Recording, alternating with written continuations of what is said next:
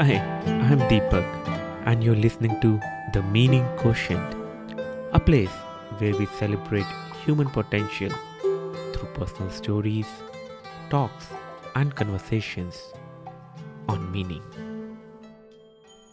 Today, we are going to talk about something which is all around us, larger and older than us, and which has a dramatically different expression of life. Trees. Today, we have with us Dr. Laura Pustarfi, a writer, creative, and integral ecologist who has examined trees and their relationship with us in Western philosophical tradition. Let us find out. Can trees give meaning to life? Has trees given meaning to her life? Hi, Laura. Welcome to the Meaning Question podcast. Thank you, Deepak. And I'm super excited to discuss today with you. And as I understand you, something you're really passionate about is trees. Why? Yes. Well, it's my pleasure to be on the podcast with you today.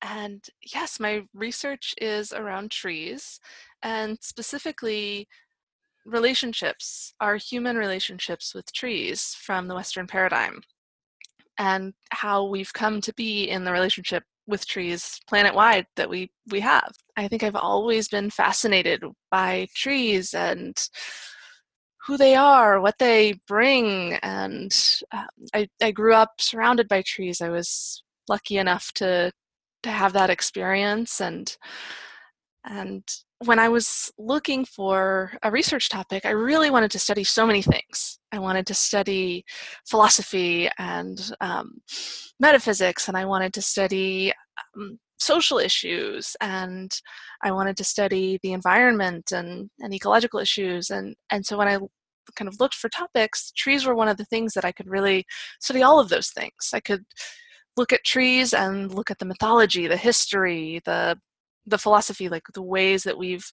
looked at trees, and then I could look at the social issues, like who has access to trees and those kinds of things, and so many environmental issues. There are so many things around deforestation, and trees are very important with climate change and species extinction. So I was able to look at all of these issues kind of through the prism of a tree, if that makes sense.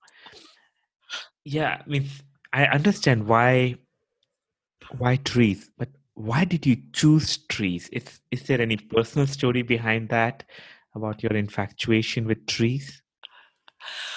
Well, I mean, I think in some ways, the trees kind of asked for it. I know that sounds silly, but yeah, I mean, I woke up one morning and it was like, if I study trees, I can study all of the different things that I'm interested in. So there was a little bit of a kind of dreamlike quality to it as well, of coming into studying trees. And yeah, I mean, I think I've been lucky enough to be around some really amazing trees. When I was in South Carolina, there's a tree called the angel oak that is a kind of famous tree, actually. And when I was in college, there was a big move to conserve that whole area because of the ways that trees are interconnected. And so I wasn't directly involved with that campaign, but it really impacted me and made me think differently about trees. And Wow. and then coming out to California, I think too, just being around redwoods and being around the oak woodlands, and it's kind of a magical place to be, for any of your listeners or for you who have gotten a chance to be out among the redwoods and the Absolutely. mists. Yeah. Yeah. And I think these are the places where we lose ourselves to find newer us. Definitely, yes. Yeah. And when you were talking about the trees, I don't know, I somehow sense it's like something like tree of life or tree of knowledge, because you feel that it was just accumulation of everything what you want to do. Yeah, and I think that's where my research has led me. That kind of trees are beings. They're valuable beings, and they have their own way of livingness and way of interacting in the world, and they have so the science is showing so many connections between trees and the other trees in the forest and other beings, the insects and birds and the fungi, the mycorrhizal networks.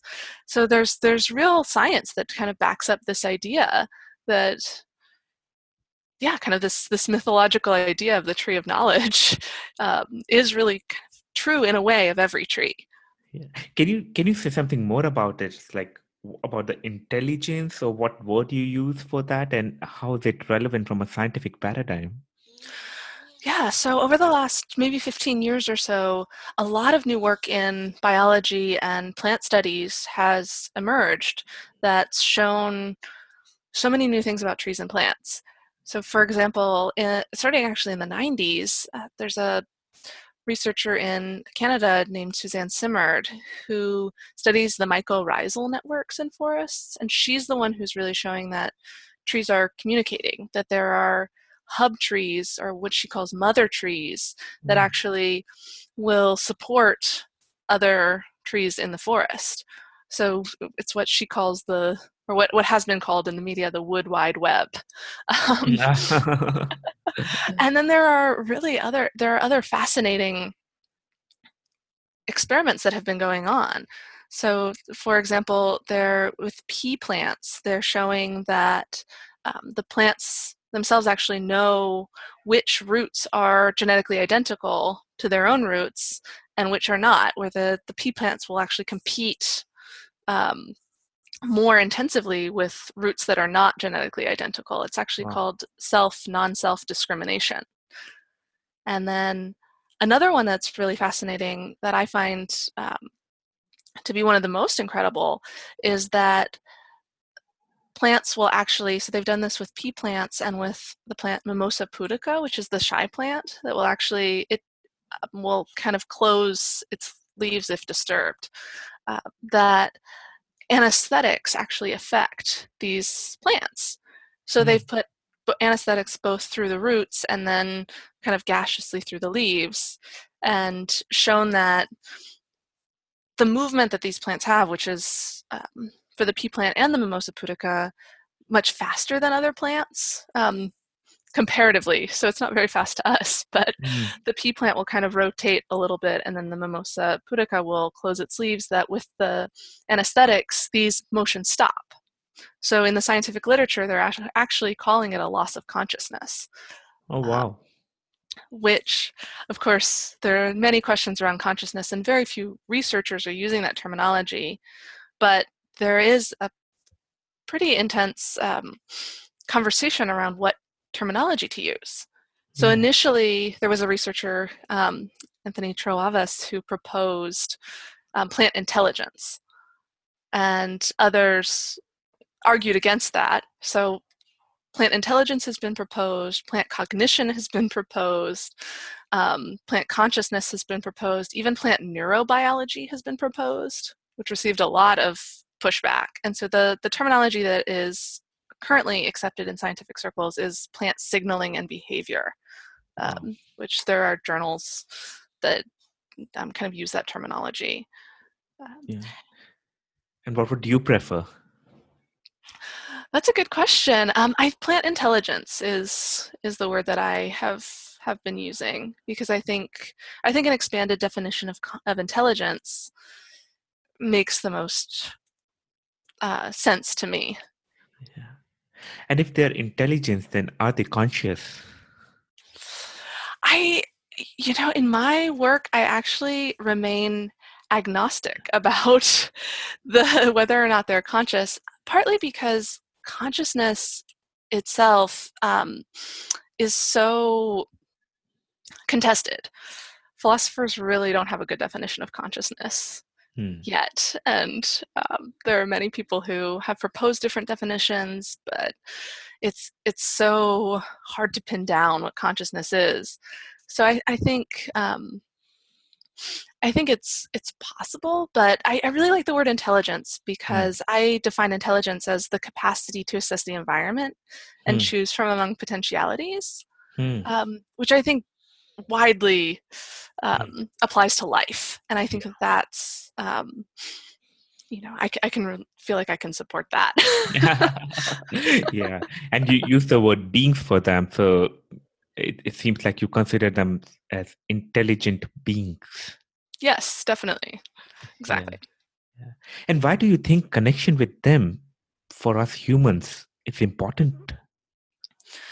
Well, so my study was focused on the Western paradigm, Mm-hmm. which broadly is kind of the European lineage and American lineage, which has, of course, been disseminated around the world through colonialism, and starting with Plato and Aristotle, the Greek philosophers.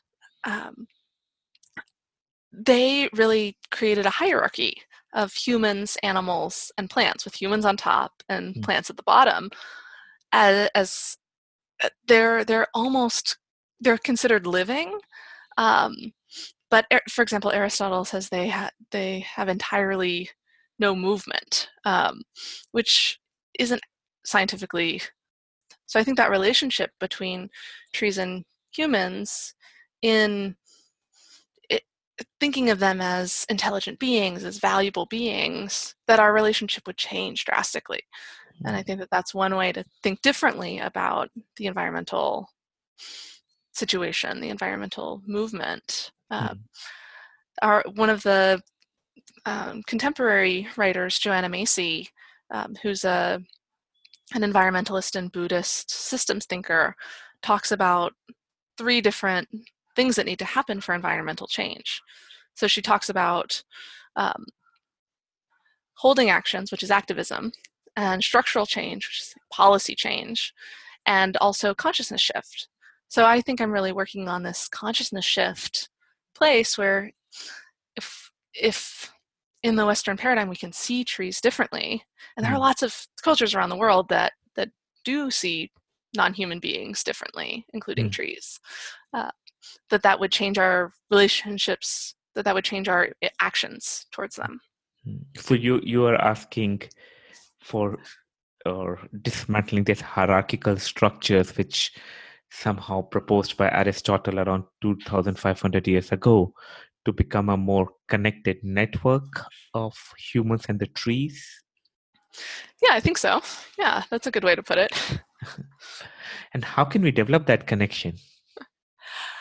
I really think that it's spending time with Mhm. plants and trees. So throughout my research, I spent a lot of time in the forest and just um, took the time to be there. And I used what's called a phenomenological approach, Mhm. which is also coming from Western philosophy, but I think that um, it seeks to kind of um, limit preconceptions and judgments and approach things in the world anew.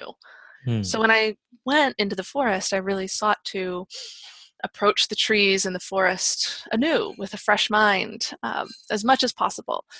And that's where I came to the idea of trees as intelligent and valuable beings, just spending time with them. So I think I would encourage anyone to just spend time in the forest, or, with any trees that are around, or plants that are around if aren't trees readily available. Not everyone has access to the forest.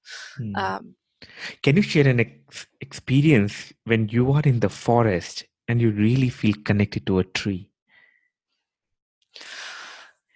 yeah, I mean, that's a great question.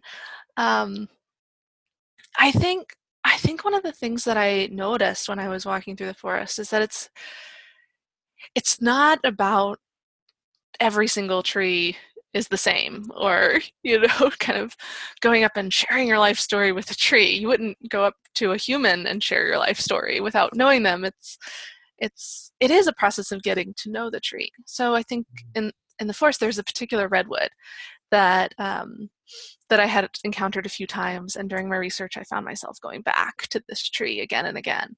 And one of the experiences that I had with this particular tree that I related in my dissertation was kind of approaching. And I this realized tree was, where was this tree? it's in California. Yeah. Um, yeah, in near my house in the Bay Area, um, and I realized that I had to approach the tree. I mean, I know this sounds simple Mm, and like something that is obvious, but the more that I thought about it, the less obvious it was. mm, That the being of the tree is such that I have to approach it, and so my experience of a tree is always um, tempered or created around this idea of um, approaching the tree. That the mm, tree stands in place, and I come to it. So the mm, way that I choose to come to it mm, affects my experience. mm. Um, I just love the way of what you're saying about approaching. This is just being aware of what we are doing in our daily lives. And if you're walking past the tree in a forest, then we are approaching some beings around that. right, and I think it's mysterious. Why did I choose that tree rather Yeah. than another? Um, and I think that that is part of why I have come to the conclusion that trees are individual beings in that way. That Mm, they're um, not kind of nature out there, this kind of green expanse. That each tree is individual and has its place, has its relationships. Some are really obvious to trees and insects and mm, the stream nearby or whatever, but others are almost invisible to us, mm, and we have almost no idea about these relationships or how they work or what they mm, are. And so mm, that brings me to kind of the idea of respect. So mm, when I approach this being, how can I do that from a place of respect, mm. um, rather than kind of just like, oh yeah, this is a tree, so I can do whatever I want. um, And when you talk about the respect, there is another truth around that is trees have a utilitarian perspective, or uh, uh, they are used to make houses, they are being used to make paper and medicinal purposes. Then how do we balance that? Yeah, I mean, this is a difficult question. And I think, you know, in so far, the idea has been, oh, well, they're just trees. We can use them however we want.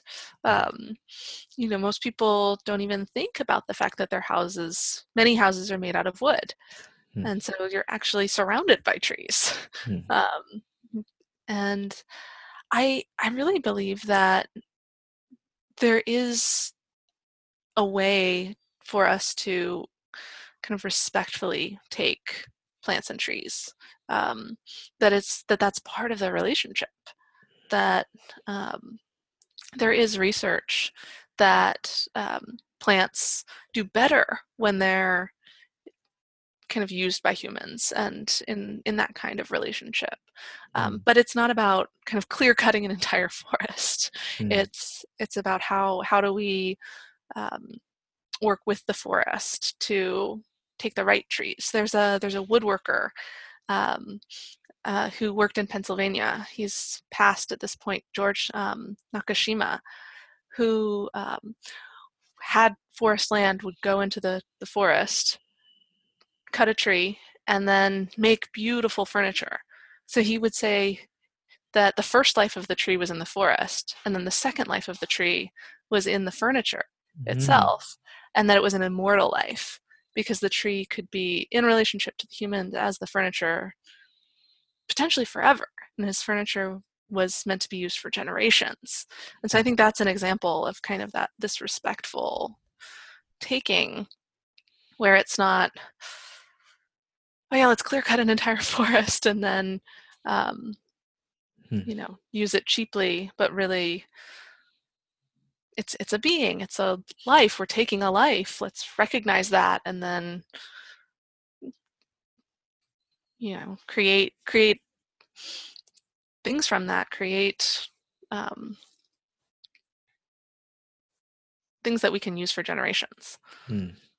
And from an ecology perspective, it makes sense because there's a link between the carbon dioxide and the oxygen cycle which we have with the tree.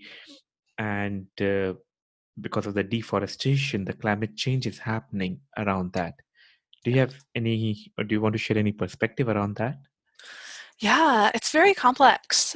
Trees sequester carbon, so they take carbon out of the atmosphere, um, and it is deforestation is deeply intertwined with colonialism and the legacy of colonialism and other issues worldwide, economics, those kinds of things. And Hierarchy. I don't have time to kind of unpack all of that. And I feel like there's much more that I could also understand about how that all works.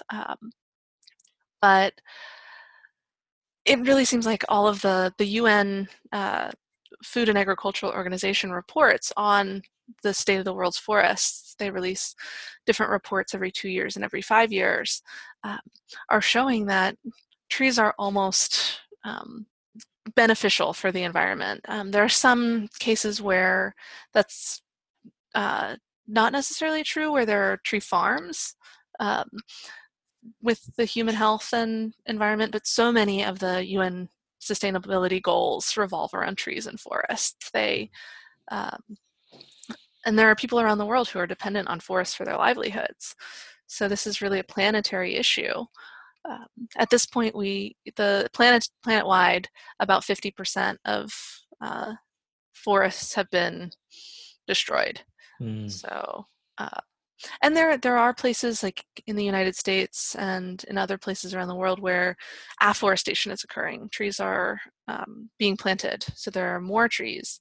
Um, but as of 2015, the world is losing something like 3.3 million hectares every year. mm. That's a net, so that's not even the gross of what we're losing, but that's Wow. something like the size of Maryland, and uh, Wow. and that's what we're losing every year since 2010. And we are awaiting a new report in 2020. So Wow. um, it's going down. The rate of deforestation is going down since its peak in the 80s and 90s, but we're still losing more than we're gaining. Mm. So And you want to contribute to this movement of just climate change and connection with the trees through making people, or shifting, as you said, shifting the consciousness of the people on why trees are important and what's our relationship to that. Or right, and I mean trees are everywhere. They're really once you start seeing them, they're really everywhere. Not only are they in our buildings and so many food sources, but they're in medicines, they're in toothpaste, the corks in the bottles of wine are from trees. So many things, items come from trees. mm, So um, it seems like a place where we can bring mindfulness is one word to our purchases, to our ways of living that could make an impact around the world mm, to climate change. Yeah. mm. and and just taking from there, how can we bring mindfulness to our relationship with the trees? You mentioned one of the things is approaching the tree. Are there any other suggestions you would like to share? Yeah, I think mindfulness is possible in many ways. It could be doing a mindfulness practice in the forest itself. So kind of really on the ground, in the moment mindfulness. Or it could be mindfulness around purchases. There's a forest stewardship council that certifies sustainably produced wood. So whenever possible, buying FSC certified products. It could be just noticing where in your life trees show up. Um, to me, it's incredible. Not only not only are there kind of very obvious places where, at least in kind of American and European homes, furniture tends to be a big piece, or many homes are built out of wood, but even when something's not built out of wood, often there's a veneer that looks like wood. Hmm. um, so just kind of becoming aware of those things as well. Yeah, and I think that's where the being mindful of our relationship with the trees, either in our daily usage or in our connection, could be a key. Even though it seems sh- small, but even if every one of us wants, or if every one of us develop that relationship with a tree, I don't think we'll have that problem of climate change to that extent we are having. Mm-hmm.